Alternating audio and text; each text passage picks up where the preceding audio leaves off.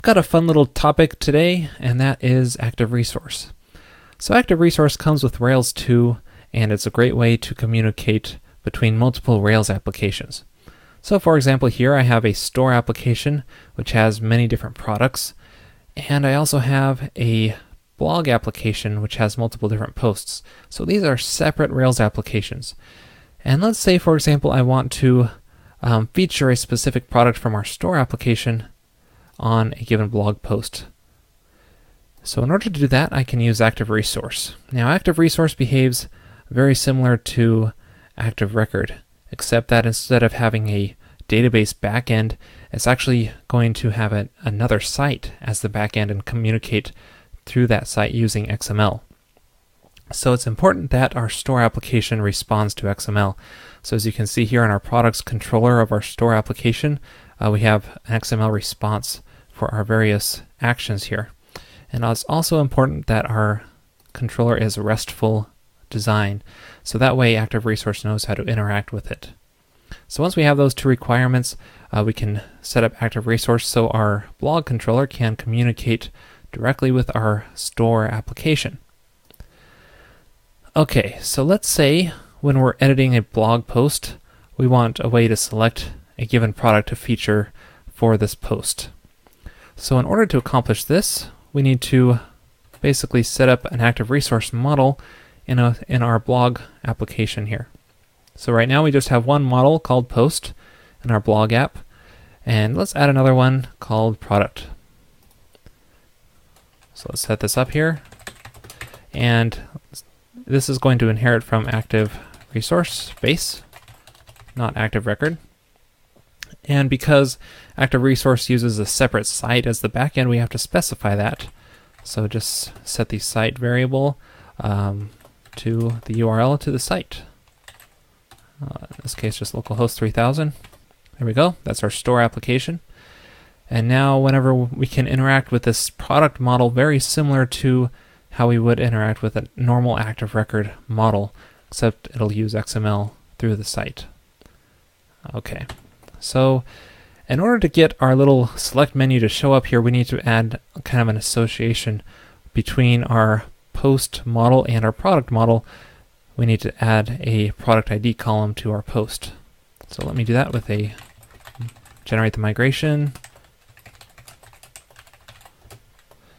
And let's call it product ID. And then we'll migrate the database. There we go. So now we have a product ID column for the featured post. Now we can use that for the select menu. So that's the product ID, and then this will be a collection select. And just like Active Record, we could just do a find all on our Active Resource, and then just reference attributes just like we would an Active Record model, and it will perform the XML request in the background to our store application. So let's give this a try. Just reload here, and we see our select menu, and it's properly fetched the products from our store application. We can even take a look at our store log here and see that we had an XML request for fetching the products. And so that's what our application did in the background for fetching those. So we update this, and we'll want some way to feature the product on this page. So we'll need to fetch that product again here. So let's go to our show action right here, and we want to show, let's say, the name of the product on this page for our post. In order to do that, we need to fetch our product from our post model. So I'm going to just make a little accessor method here. We could do actually belongs to product, but this is kind of expecting an Active Record model. It mostly works because Active Resource has a similar interface to Active Record, but it's not quite fully supported.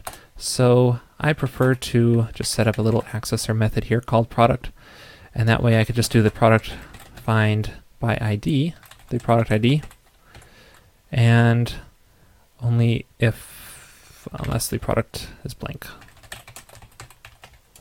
And I'm also going to do some caching here so that it's only fetched once per request. All right, so that will fetch the product for the given post, and then I can reference that.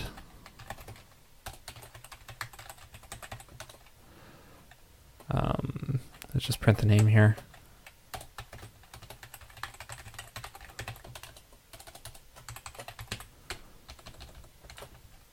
There we go.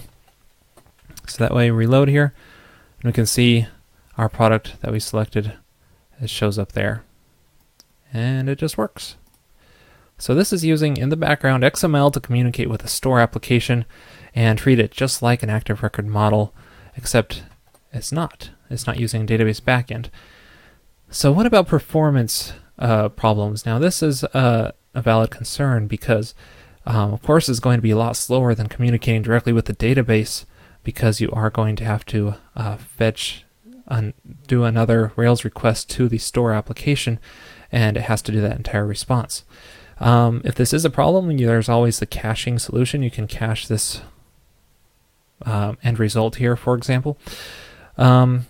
Or you can just interact directly with the database instead of using Active Resource. But if you don't have access to the database, or you just want to use a RESTful resource design, perhaps you have some extra logic in our store application that we need to process and we don't want to duplicate that into our blog application or something, then Active Resource is a great solution. So hopefully I'll have more screencasts in the future on this, because there's quite a bit more to go into on Active Resource. There's ways to edit, destroy, and create models through Active Resource and so on. But that's it for this episode. This episode is sponsored by Peepcode. Please visit peepcode.com and check out their latest screencasts on Ruby on Rails.